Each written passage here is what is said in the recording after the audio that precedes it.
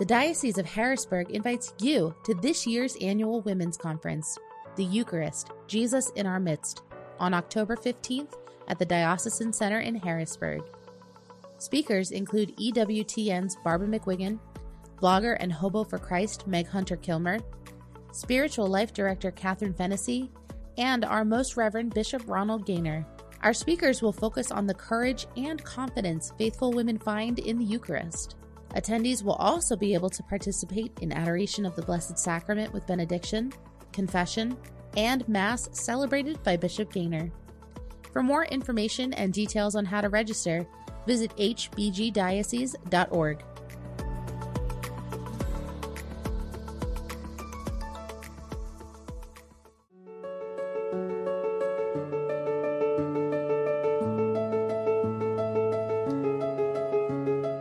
Welcome to Candid Catholic Convos, a program brought to you by the Catholic Diocese of Harrisburg. Our mission is to humanize the Church and help you to grow in your faith, love, and understanding. I'm your host, Rachel Trochet, a cradle Catholic who's only human and struggled with faith on more than one occasion. Each week, you'll hear engaging, down-to-earth interviews and actionable strategies you can implement into your life with ease to help you grow closer to God. If you're ready to open your heart and step fully into the person God created you to be, then you're in the right place. Let's get started.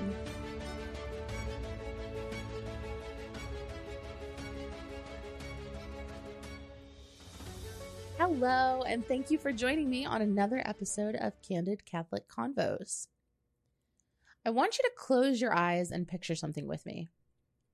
It's Sunday morning, the pews are filling up, Mass is starting, and at the back of the church, out of tune and off the beat, you hear a toddler wailing, followed by the immediate shushing of a parent and the dropping of a few hymnals from a preschooler. You try not to stare, but it's hard not to. The priest is doing his thing, and you're trying to pay attention, but you can see this little family struggling. Eventually, they get up and shuffle off to the narthex where, behind closed doors, you see the same toddler playing on the floor, their cries mostly muffled, and the mother lets out a deep sigh of defeat. You just witnessed a millisecond of that parent's day. The rest of it was probably filled with similar antics, but in the comfort and privacy of their own home. Does this sound familiar? And for the record, that's me nearly every time I take my circus of a family to Mass. Parenting is hard. It's really hard. It's not just the sleepless nights or the early mornings or the coffee that's been reheated 17 times because you forgot to drink it. It's the patching up boo-boos and watching them learn to trust and sending them off to school. It's an incredible roller coaster of emotions on a minute-by-minute basis. And somewhere in there, we need to introduce them to Jesus, to show them the way of our faith and to teach them how to be children of God. I often find myself wringing my hands while praying to Mary. How? How did you do this? How can I be more like you? I'm sure as a baby, Jesus cried or spat up, probably broke his best pair of sandals on more than one occasion, or dirtied his clothes right before a big event.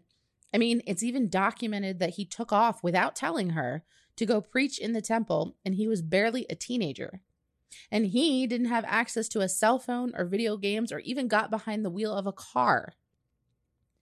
Parenting is hard. It's a vocation that requires discernment.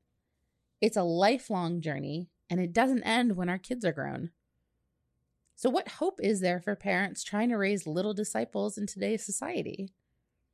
To help answer this, I've asked Adam Arehart, a father and director of Family Ministries for the diocese, to give me some practical 21st century tips on how to embrace the moment and play the long-term Catholic parenting game. Just a little bit about myself as far as parenting goes. I've been married 16 years. My wife and I, we have 6 children, and they range from teenage to toddler. So we have various experience. We have a special needs child as well, with Down syndrome. So I guess you could say we have a a good range of experience when it comes to parenting. Definitely runs the gamut. Runs the gamut, but it's also enough experience to know like that we don't know it all, and obviously we haven't arrived at some kind of level of perfected parenting, right? We're still very much challenged every day in the parenting endeavor. But so that's a little bit about myself as far as talking about raising kids and what that means. And one of the things that really struck me when you reached out about this was the fact that raising children is never something that ends, right? It's obviously the child grows and their needs change and all of that, but our children are our children, and our relationships with them hopefully will be long-lived, and we can always be in that relationship with them and guide them and interact with them and engage with them. That's one of the things that struck me first, was the dynamism of it. And each kid's different, right? So even if, let's say, there's different ages and their needs change as they grow, but it's also each person is unique, right? So one kid's strength might be another kid's weakness. One kid's way of learning might be the bane of another's existence, right? Like they're like, don't teach me like that. Or being taught even, it's just, let's not do this, right? Like, so like as they grow, it gets kind of complex, but even just inherently, each kid is just different, and God made them to be utterly unique, and that's good news. But it also presents a kind of difficulty for parents that think it's one way and everybody's got to be the same and taught the same, etc. And I say this from experience, stepping in that puddle many times, and not shifting my footing, right? Just continue. No, this is how it must be. Kids can present different challenges in that regard. But I think one of the principles of this is kind of to be open and receptive, as well as kind of like leading the charge, as parents. Like that dynamism or that movement or that change is something we have to be led into, as well as leading, in a sense, by the Holy Spirit. So I don't know if you want to. No, that's great. And my husband in a previous life used to work in management, and he talked all the time about different management styles and about how different employees would learn or perform differently based on so he would, sidestep his management style to get the performance that he needed out of the employee based on what their needs were. So I really like that, because you talked about shifting perspectives, and sometimes we need to take a managerial approach to parenting, and it's not do as I say all the time, right, dictatorship. It's about learning how your kids are so vastly different. Like you and I were talking before about my youngest son starting school, and he's so excited, and then my oldest son is like, seriously, why are we doing this right now? Yep. But today, everything is so much different than it was when we were growing up. And before that, it was when our parents were growing up. Like the world is ever changing. And I feel like it's just continuing to get harder to raise our kids in the Catholic faith. Like, how do parents nowadays even stand a chance at succeeding? Yeah. What are some of the things that we should be focusing on? Yeah. And I think that's an awesome question. I think success, we say, how can we succeed? And that's a good question, right? That is the question. How do we accomplish the goal, right? Or how do we succeed at this? And one of the things when we think of success, we're thinking of the end. What's the end of something, right? We can't say this, we can determine our success by way of if we're reaching our goal, right? Right. We're always looking for a finish line. Right. Or what is it? What is that? And I think that's one of the questions we have to start with. And obviously we can answer that question in many ways. I mean, and rightfully to say it's life with God in heaven, right? That's the end, right? But I think we can oversimplify that sometimes and think that means just getting them to be somewhere else, right? Getting them through the thing of life to get them to the real thing, or the real life lived, let's say. But I think, obviously there's a truth there that heaven is our destination, right? But is it simply just to get them through stuff to go somewhere else? Or is it about engaging with them, ushering them into the experience of God's life relationship with them now, right? Through the stuff of life, right? Sure. Because it's one life, right? It's not like they live a life on earth and then they die and then they're given this different life, right? Or they're someone else. right? God creates them, right? Utterly unique, as we mentioned briefly, like with their strengths and their weaknesses and their challenges, many challenges, but their triumphs and their voice and their laughter, whatever, all their uniqueness, right? God creates because he knows they're beautiful and good. And there's something he wants to bring to life in them that nobody else can bring to life in that particular way, right? That's their calling, to be themselves. And their life is an integral whole, right? Body and soul, and life on earth and life in heaven. We baptize our children to bring them into communion with God here and now, right? Although it's not fully realized, it is in this moment, in this life on earth, as fully realized as it can be, right? Like baptism, communion with God.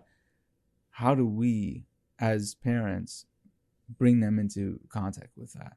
How do we help them engage with that reality? Like, this is who I am here and now. And how do we usher them into that kind of heavenward journey, right? Which is life on earth, right? It's not that this is the end all be all, but it is good. And it is God extending relationship to us through our lives, right? Through our parents, through our engagement with reality as a whole. How do we as parents help our kids come into contact with that? Now, again, if success is, hopefully one day them being in heaven with God, a successful parent would say that I was able to help them engage with God's will in their life, right? I was able to help them see reality for what it is and engage with it, right? Enter into it, accept it, rejoice in it. And these are things that I think for us in order to start doing, or like start trying to, how do you usher someone into something or bring someone into something or pull back the veil? Like, we have to have experienced that ourselves. So I think one of the things is there's no way of, I think, successful parenting without, in this regard, without having tasted the goodness of the Lord, right? Without having walked with him, or not having walked with him is a past thing, but walking with him, right, in every day. So we can look at what that looks like, or what that entails. But ultimately, it's like, hey, if I'm on this journey with God, if I'm engaging with the reality of my life and the depth of its meaning, which is ultimately being with God, being my body being the indwelling of God, right? The temple of God in this cosmic, mysterious way. If I'm not really on fire about that and happy about that and rejoicing about that, how can I say you should be happy about that? You should be, or that's what your life is. I mean, it's a great vision, right? It's a picture or a vision that exceeds the limitations of our mind. Because like, we wake up and we see things and we engage with it on a very limited scope or a very limited way, because that's all we can perceive, let's say.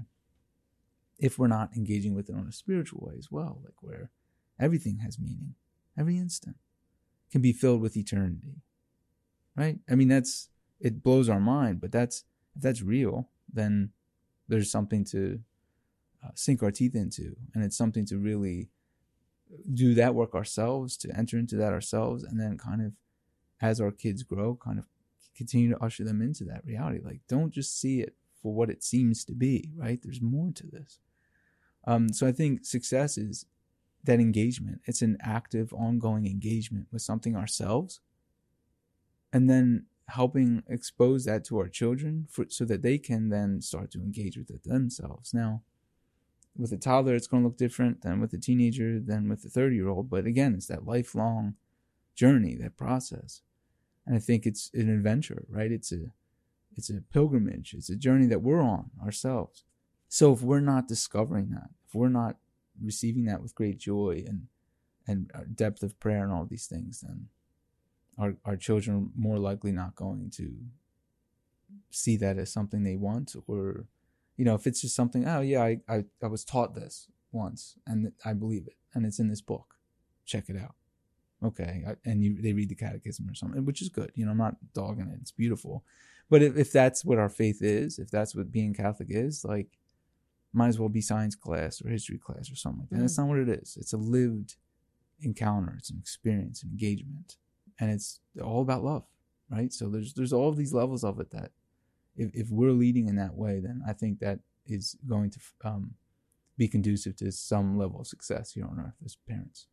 Yeah, and I love that image of being on a journey and on a pilgrimage. I mean, if we're on a journey to build our own relationship with God, then raising our children to have a relationship with him is kind of like they're walking beside us. You say, Right. come on, let's go on this journey. I love that. I think that's very powerful. And again, with setting the example for our kids, I remember my mom used to get up really early in the morning, like before the rest of us were up for school, and she would sit and read the Bible until like we got up. And it wasn't until I was a parent that I realized why she got up so early. And it wasn't because she was a morning person, but first of all, she needed that peace. And second of all, she needed that time alone with God. And now I'm like, oh, because she was setting the example for us. And, I for sure didn't engage. I was like, what are you doing? Oh, I'm reading the Bible. All right, cool. Yeah. All right, whatever. But now I see how that kind of formed my relationship with God, especially as a parent, like needing 20 minutes where nobody's talking to me or touching me or needing something from me, when I can just go to God and like get my cup filled back up. And it's no secret that like we have this huge impact on our kids in that way, like whether we know it or whether we don't.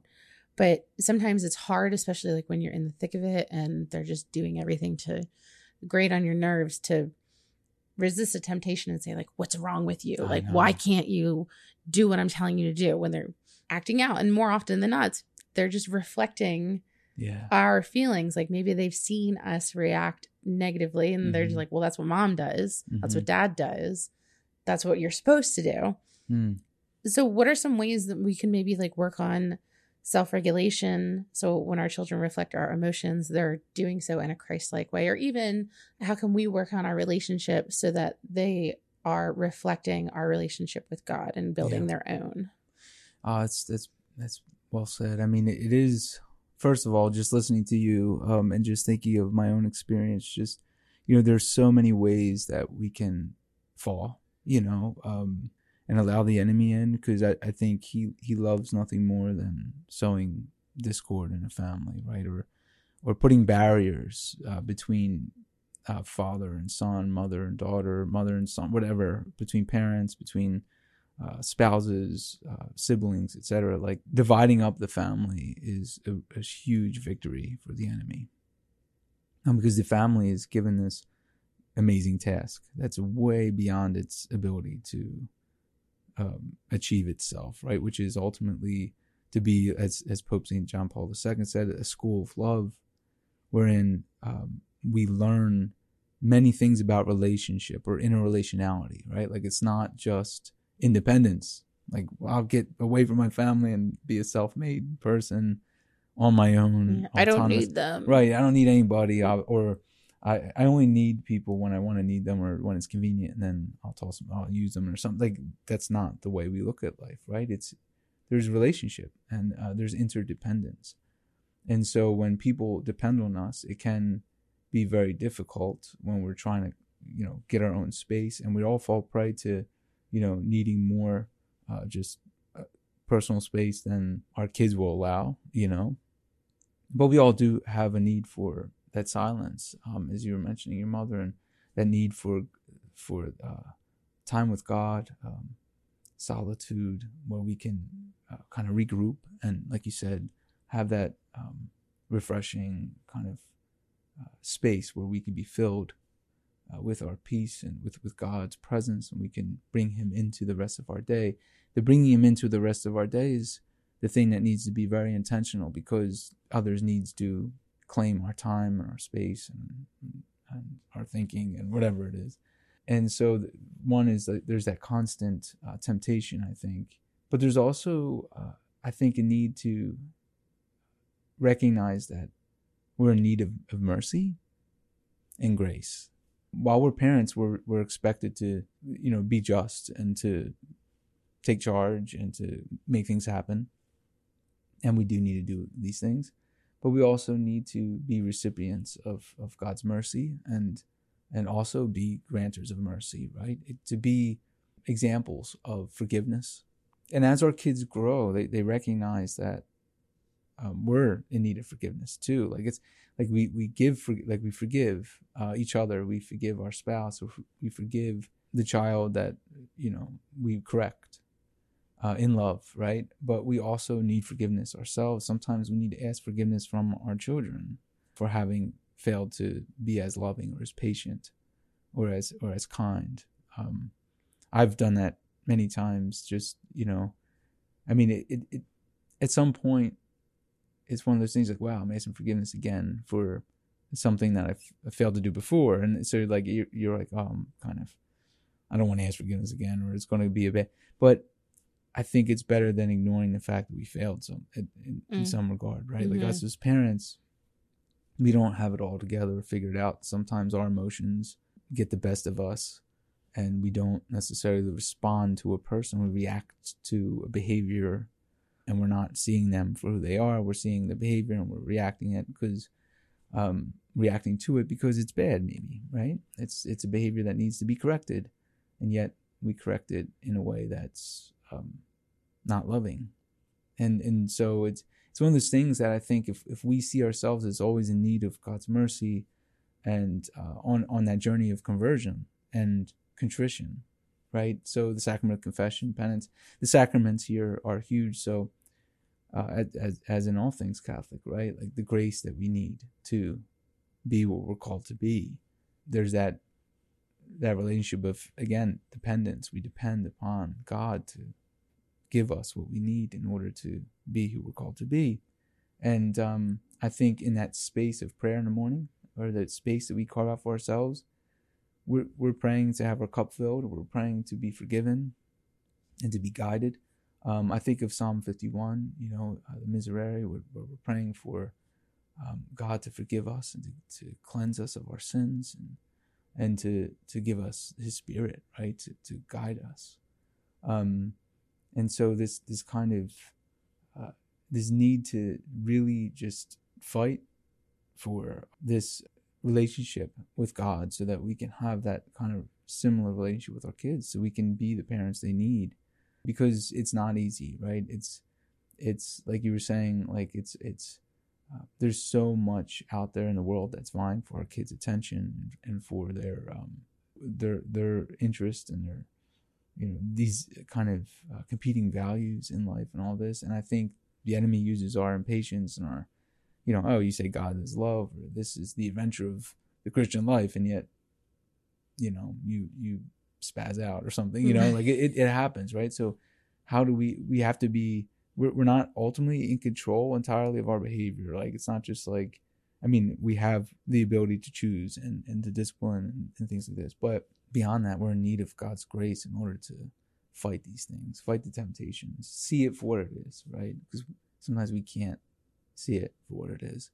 And so that need for grace, conversion, forgiveness in our own lives, as well as the mercy and forgiveness we give to our children.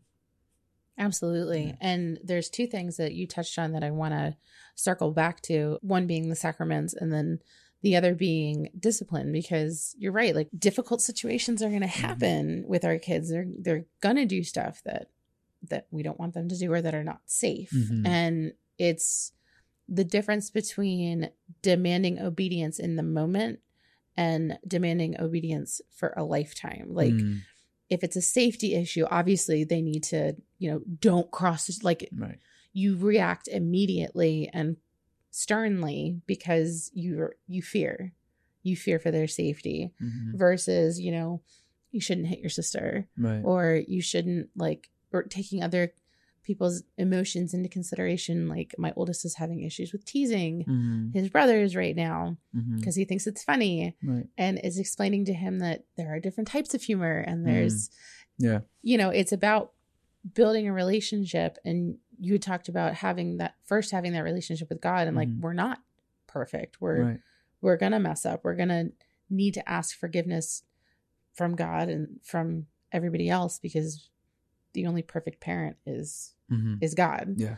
But how do we, respond to these difficult situations and make corrections and impose natural consequences while still instilling virtues? Like, do you have any examples of ways that we can kind of do that in the moment, or things that we should think about? Yeah, I think that you mentioned obedience, and if we think of, St. Paul talks often about the obedience of faith, and this idea of giving ear or entrusting something to others. Like there's a level of trust with obedience. Now there's kind of authoritarian, like you must obey, and there is a role in the family. Like authority is important, but it's an authority of father, son, mother, son kind of relationship, right? It's an authority of love and trust, right? Like ultimately, little kids are more responsive to more, hey, don't do that.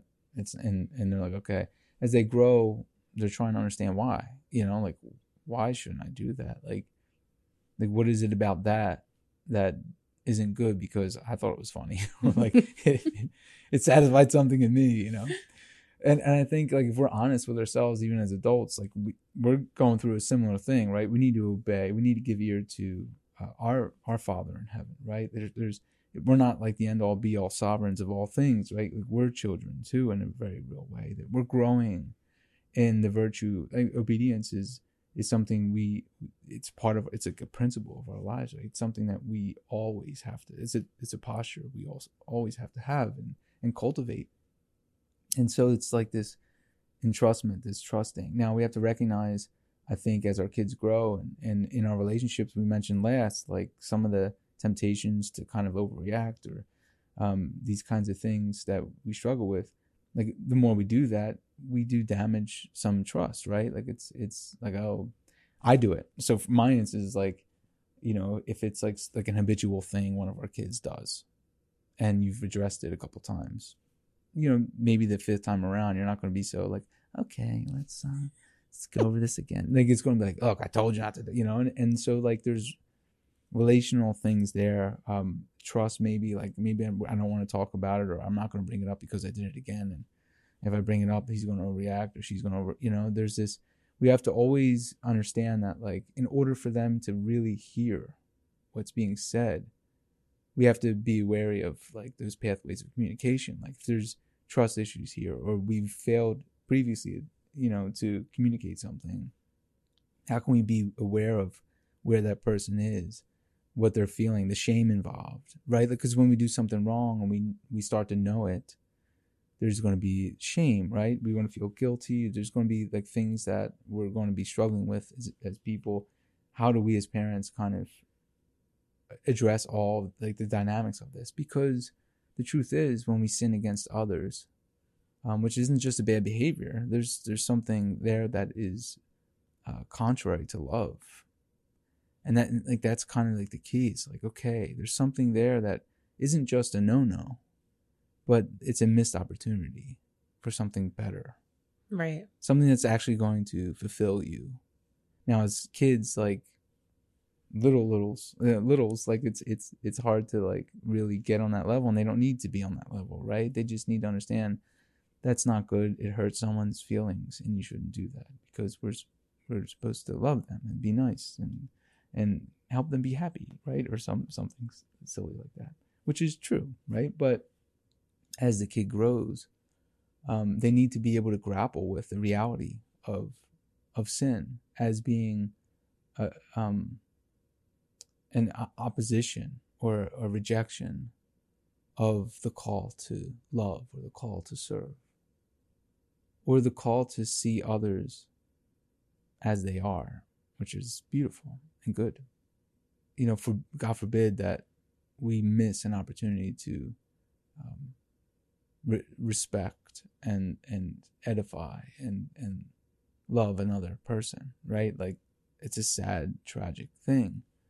And so in the context of a Christian life lived, the obedience, or the kind of cultivating that posture of obedience is, I think, in a lot of ways showing the magnitude of the affront or the offense or the sin, which isn't just a shame on you, right? There's a wound here, right? When we sin against others, there's a wound that maybe we create, right? Or a wound that we inflict on another person. there's also like a wound incurred, right? It cuts both ways. Like we're not just independent, isolated things like bouncing off of each other, right? We're made for relationships, so sin wounds relationship. And as kids start to grapple with, how does my behavior affect relationships? We can help them see like, oh, there's a better way, right? There's a greater good here, that if we choose that behavior or that response to this person or this event or your feelings, then you run the risk of missing an opportunity to be like Christ, to love the other as they deserve to be loved, and to follow your calling in life. And that's one thing I think is really important and of great value in the life of family and parenting, is the discernment of our calling, right? As people, like, who am I? My identity. What am I called to? And even these behaviors, like, and the way we address them, has a lot to do with how we help our sons and daughters kind of carve out like who they are, what they want to be, how they want to, contribute to society and God's kingdom, etc. So obedience is huge, but I think it's, like you mentioned all throughout this kind of conversations, relationship really does guide our ability to obey without feeling like I'm just being told to do something, Right. It's like, it's a literal formation, and formation is not an overnight thing. Like sometimes we might get annoyed that like, I've told my 6-year-old like 30 billion times, but what did Jesus say about forgiving? You have to do it 70 times 7. And like back in the day, that was an exorbitant number. Yeah. Now it's like 11 billion. We have to just keep saying it over and over and over again. But I think I read somewhere that the neural pathways in our brains aren't fully formed until we're like 21. Like something, it was a higher number. Like we're already an adult, like by the time everything is fully formed. So that means from the time that we're born to the time that we're technically considered an adult, our brains are still forming. So that's such a good point. It's so incredible. And like, you have to think, sometimes I have to go back and remind myself, okay, if I'm hangry, I'm going to react a certain way because I haven't eaten. Right. So of course, my child, who probably doesn't realize that he's reacting a certain way because he's hungry or that he's tired. Right. I forget who was that story about in the Bible where God like sent an angel to him so that he could eat and have a nap.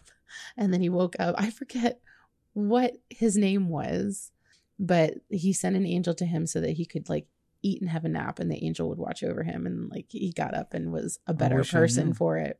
I'm going to have to look that up, and I'll put it in the show notes. Yeah, please do. But it's a literal formation, and like we are humans who need sustenance, and we need sleep, and maybe that is why sometimes we have trouble with obedience, because we're clouded by our physical need, and we can't focus on our spiritual need. I gotta say, so as you're talking, I think that's beautiful, because we're talking about like the angels ministering to be, and we see that in the Gospels, right? The angels minister to Christ in the Garden of Gethsemane.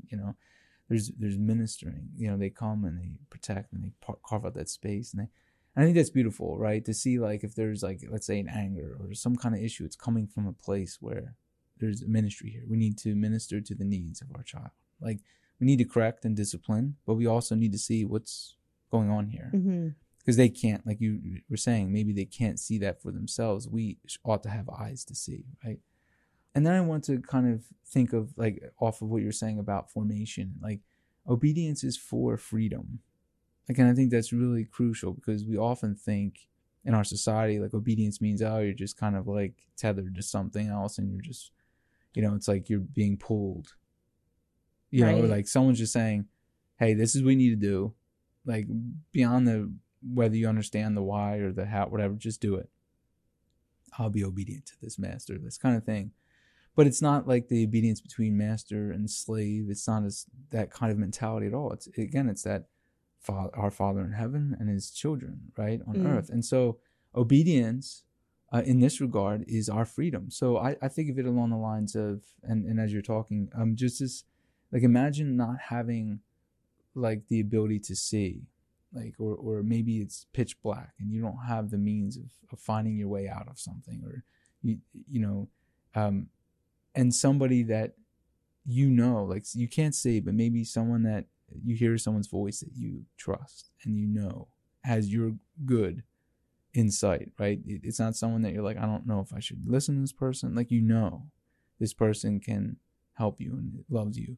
If they guide you, if they say, grab my hand, and they walk with you, like that being guided, that being led is freedom, right? It's being led out of something, or led into something, let's say, right? Someone else's vision or ability to see is guiding your own, right? Because it's for your good. It's not like they're going to lead you into something worse, right? Or something dangerous or something less than good. And so it's this idea of like, if we're not until we're 21, this kind of, that's when we associate ourselves with being free, right? It's like the drinking age, and I'm an adult, I do my own laundry and pay my own bills, whatever, and then we're free and adults, and all of this kind of this sense of we're mature, but we all know like age and those kind of, it doesn't just kind of secure our freedom, right? Freedom is something else. Freedom in Christ is what we're made for. So this formation for freedom has to do with giving ear to God, right? His will. It's conforming our wills to his, right? It's this, part of the problem is our inability to see things as they are, right? See life as it is. And that obedience kind of cultivates that, or hopefully is cultivated out of that place of conversion wherein our wills are being conformed to God's will, right? And our lives are being sanctified and on that journey of salvation and being set free in Christ.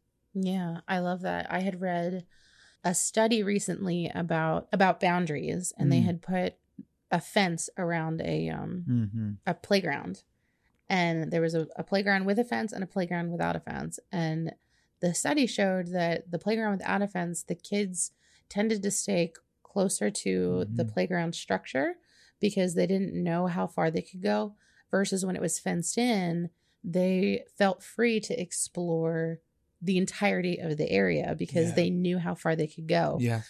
So to me, God is kind of like that fence. Well and said, like the Catholic faith kind of creates that structure, because I hear a lot of people saying that, Catholics have so many rules. Like we have the sacraments, then we got to do this. We got to go stand, sit, kneel, all that jazz. But it creates that fence for us. It creates that structure. Like we know everybody's relationship with God is going to be different, but we know that through doing these things that we can get closer to God. And speaking of the sacraments, we have so many heavy topics in our faith. I mean, even some adults have problems or trouble grasping these concepts. We even have the RCIA program to help kind of explain it. But how can we introduce the faith in a way that kids can understand? Or even better, because my kids do this to me all the time, how do we respond to questions that we don't have the answer to, or like maybe aren't quite crystal clear on? Yeah. I think one of the principles, like we talked about, engaging with reality for what it is, and that there's a part of us that is limited, right? We have to recognize our limitations, right? What you're kind of drawing on now is we're limited in our ability to evaluate everything. Like we can't, as an individual, let's say, know everything, right? Or evaluate everything with precise clarity and all of this. Like we can't measure everything perfectly. So there's a gap in our ability to take in and to know everything. And so we recognize that. And that's part of our ongoing conversation, I think, with God, with the church, with our family. We recognize that in ourselves, and therefore we recognize our need for a relationship, right? And we do this in school systems, and we need others to help us learn the way, right? So being a member of the church, having, the catechism, having the teachings of the church, but also just as a principle, like the need for revelation, right? Like, so God reveals things about man that we can't possibly know ourselves. He reveals himself and our relationship with him. And part of that revelation, I mean, the fulfillment, the fullness of that revelation is in Christ. And Christ reveals to us the meaning, purpose, dignity of life, right? As anchored in a relationship with God. And so the values that Jesus presents to us are real values. They're values that sometimes cut against the grain of what the world presents to us as values. So I think one of the things as parents is to say, okay, like, I might not be able to know all of theology like right now or ever. Like, I am, as a Catholic, a baptized Catholic, a theologian in some sense, right? Like, I want to love God. And so in order to be in a loving relationship with God, I strive to know him and to know him better and better and better. Like, and it doesn't mean you'll ever like, solve it, solve the puzzle of God. There's a mystery here, right? And yet it's part of that relationship, right? Jesus says, I am the way, the truth, and the life. He is true, and we know he is true.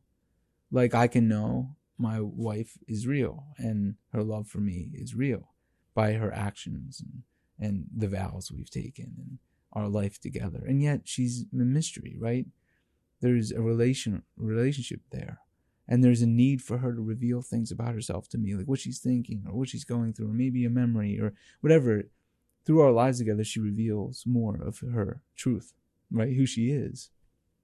And there's this beautiful reality here that we're being led into a fuller reception of how God reveals himself. Now he does so finally in Scripture and through Christ and in the church. And yet we need to engage with that subjectively.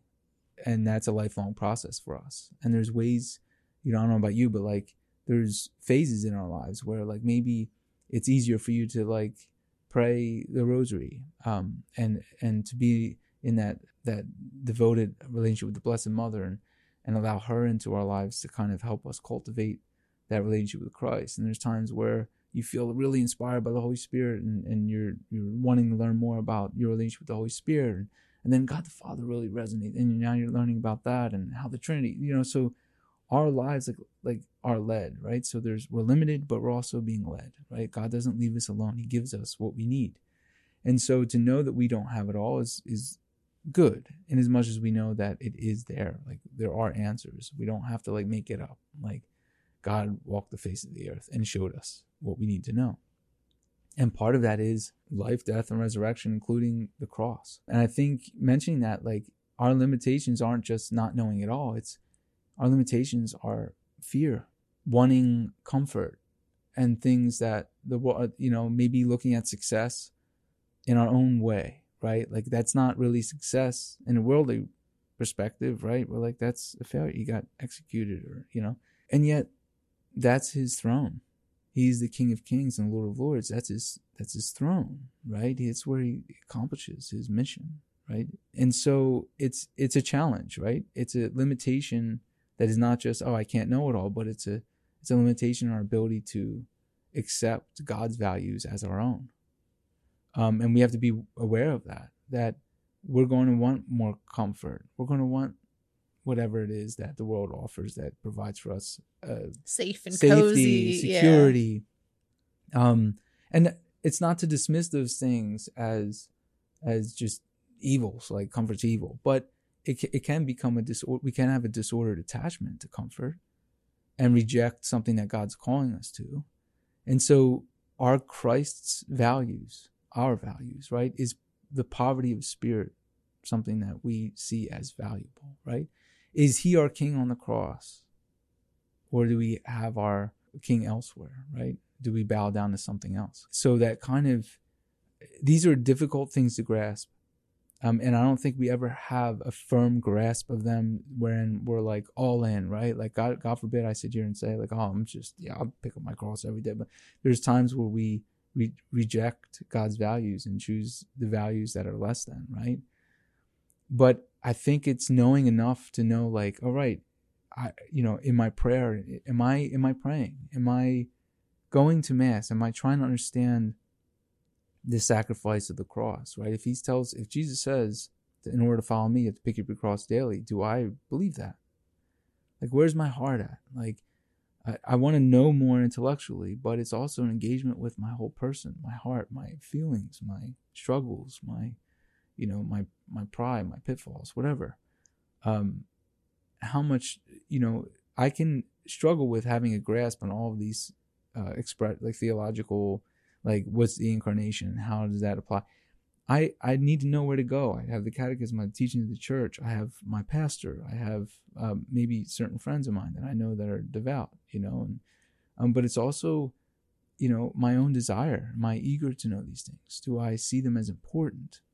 Do I recognize my own limitations, that I don't know it all, but also that I'm kind of, I have sin in my life and I'm afraid and my need. Do I recognize my need?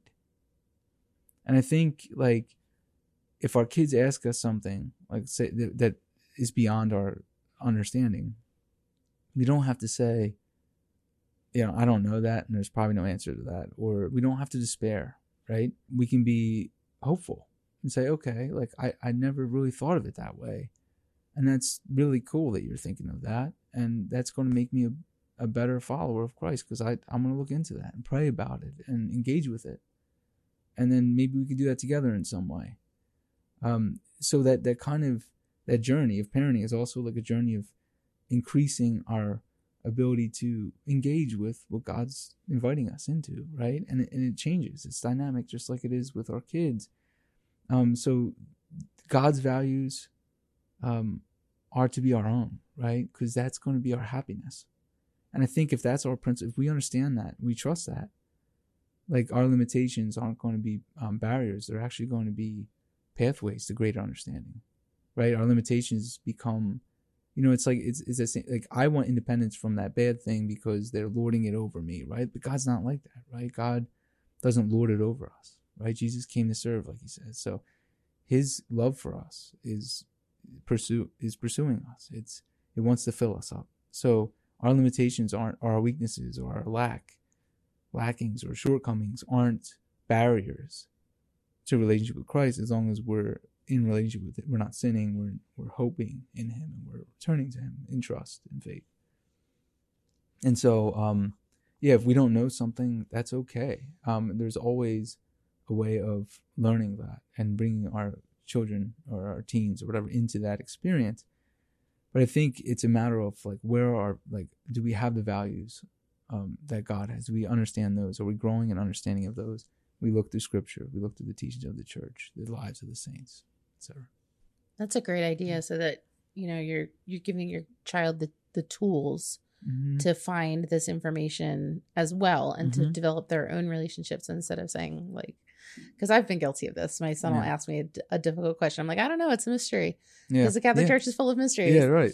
Instead, I can say, hey, that's a great idea. I don't know the answer to that right now, but maybe you could think of somebody who we could go ask. Like, maybe we can ask the priest at your school, or maybe we can ask the teacher, or, at Mass on Sunday. Yeah. And continuing on the topic of Mass, for a long time, I had a really hard time going to church. Like, if I went, I was always in the back of, like, in the narthex or in one of the pews, in case like one of my kids decided to lose it during the hour, or just needed to move their little legs because they like to run around. Yep. My church is one of the ones that doesn't have a crying room. So every time I would, be hanging out in the back and somebody would scream, or if I was in the pew and somebody would start wiggling too much, try to run up the aisle, say the Mass themselves, like, I would be chasing them and then take them out. And you can just kind of feel everybody's eyes on you. And it's like, it's embarrassing. And you feel shame for interrupting somebody else's relationship with God. Like, you're bothering them. And for a long time, I rather stay home than try to impose on other people. So what would you say, or what kind of advice do you have to the parent or parents that might feel this way about taking their kids to church? Yeah, I think we've all been there, and so for me, we have a couple toddlers, and my daughter with Down syndrome, and it can get pretty rowdy at church at Mass, and so sometimes it's like, it's gonna be tough, or, you almost have to have a game plan, right. And you're prepping. You gotta get in the mindset. All right, like, we're only gonna be here for an hour. It's gonna we can do this. We got the snacks. We got And here's Mass, right? It's like the most holy sacrifice of the Mass, and like we're like trying to just like bear logistics, just trying to get through it. Yes, and I get it, and I think it's important to recognize that, and to, I think, applaud parents. Like, parents should go to mass. Like we should bring our children to mass and fight the temptation to say, I'm just not going to go because it's difficult, or it's an awareness, like to say, okay, like we're in this together, right? No one's alone, and we need families, right? Like we need one another, like we're a body, and so I think we need to do a better job as a church, like in general, like, and maybe not in the teachings of the church, but like on a general, like parish level, and to really just, call out families, say thanks for coming here. We know it's difficult, because it's really sometimes as a parent, you're not even able to pay attention. You're trying your best to keep your children from exploding. Yes. For lack of a better term. Lack of a better term, it's like, oh man, and so this idea of like, no, like we're a family, and there's a need to really embrace that difficulty as a family, offer it up in a sense. Like we're there at mass to be a part, to not only receive what Christ is doing on our behalf, but to participate in that ourselves, to bring ourselves into that sacrifice, right? To worship our God where we're at, because like we're not called to worship at some like perfect time in our lives. Like hopefully we're worshiping then too, right? When we get there, I mean soon, right? But we're called to worship in the midst of our lives. Like our lives are our worship, right? Like we're offering to God in Christ. And so when we go with our families and it's messy and it's great, like we're offering that up, right? For the sake of Christ's body, right? We are the church in that way. And so the difficulty of it is the sacrifice in of itself, right? It is. I mean, because ultimately, like, we want to be edified. We want to go and be able to focus and pray. And it's just with young children, it's really, I mean, I don't know. I don't know if it's possible. I mean, I don't want to say it's impossible, but not with my kids. It's not possible with my children. The church is not this uniform, rigidly kind of disciplined entity. It's organic, right? Like it's hierarchical and institutional, but it's also peopled with the faithful. And when we have disabilities and imperfections and young children that are allowed at mass, like that's part of the picture. It's part of God's plan. It's not like we made it up and we're like frustrating the system by and putting little kids into it. Like God calls the children to himself. Now, obviously as parents, if our kids are being rowdy, we try our best to make sure they're not having a fit or something. We try to keep them in line and not being very distracting to others. With that said, I feel sorry for the people that allow like a child's voice to be like, oh, they're not let me pray, or like, it becomes a place of like bitter, like it shouldn't be bitterness there. Like that's a wound that someone else has somewhere, the voice of children, the sound of children in church, many great pastors will say like that's a sign of life for them, right? It's what it ought to sound like. And so it's one of those things, like we have to be able to embrace other people. And if a kid's noisy or and the parents having difficulty, we should pray and hope that that parent gets the help they need and the space they need to have their prayer lives and all this. Like we should say, oh, I was there. Hopefully, maybe you were there once. Maybe you never experienced that. Maybe you never had children. But it should be, we should always address others with humility. So as parents, we need to be humble too and say, okay, like we don't have it all together. We're going to try our best this time. Last time was maybe less than desirable, but this time we're going to try our best. And if something happens, we take them out of the church, we walk around, we try. But being at mass, being actively engaged with the communal worship of the body of Christ, like that's not like something we want to like option for. That is who we are, right? It's who we are as a people. And so we go, and hopefully we can attend without having any instances or whatever we want to call them. But different families have different struggles and all these things. Like, but God forbid if we're just in a place of they don't have it together, or we have a bitterness or something like this. And I think that shame we feel as parents, I think sometimes it's from others, but sometimes it's just the enemy trying to discourage us. Right? It's like, you shouldn't be here. Right? You don't have it all together. Like, look at your kids. They're gonna see you don't have it all together. Like, I think that, like, I was just talking to my wife. I was telling her I was going to come talk with you. And I was like, I shouldn't even be, who am I to like, talk to anyone about parenting? Like, my daughter's like mad at me for not being able to engage with something she's interested in or something. And like, I failed. And we're talking about colleges and things. She's 17, well, and it's difficult. And we're trying to work through something. And I'm like, man, like I don't have answers here. Like I need God's grace in order to just, get along here, and figure it out. Like, so there's that, the enemy's like, who are you? Why are you here? What are you going to the altar? Your kids are snot noses running around, screaming and whatever. That's not God, right? God's not saying like, who are you to approach the altar? Who are you to be with me? Like, we're baptized, like we're brought into relationship with him. Like, he wants our greatest good, and our greatest good is to be with him. He's not going to say go away and come back when you're perfect or when you're ready or your kids can shut up for 10 minutes.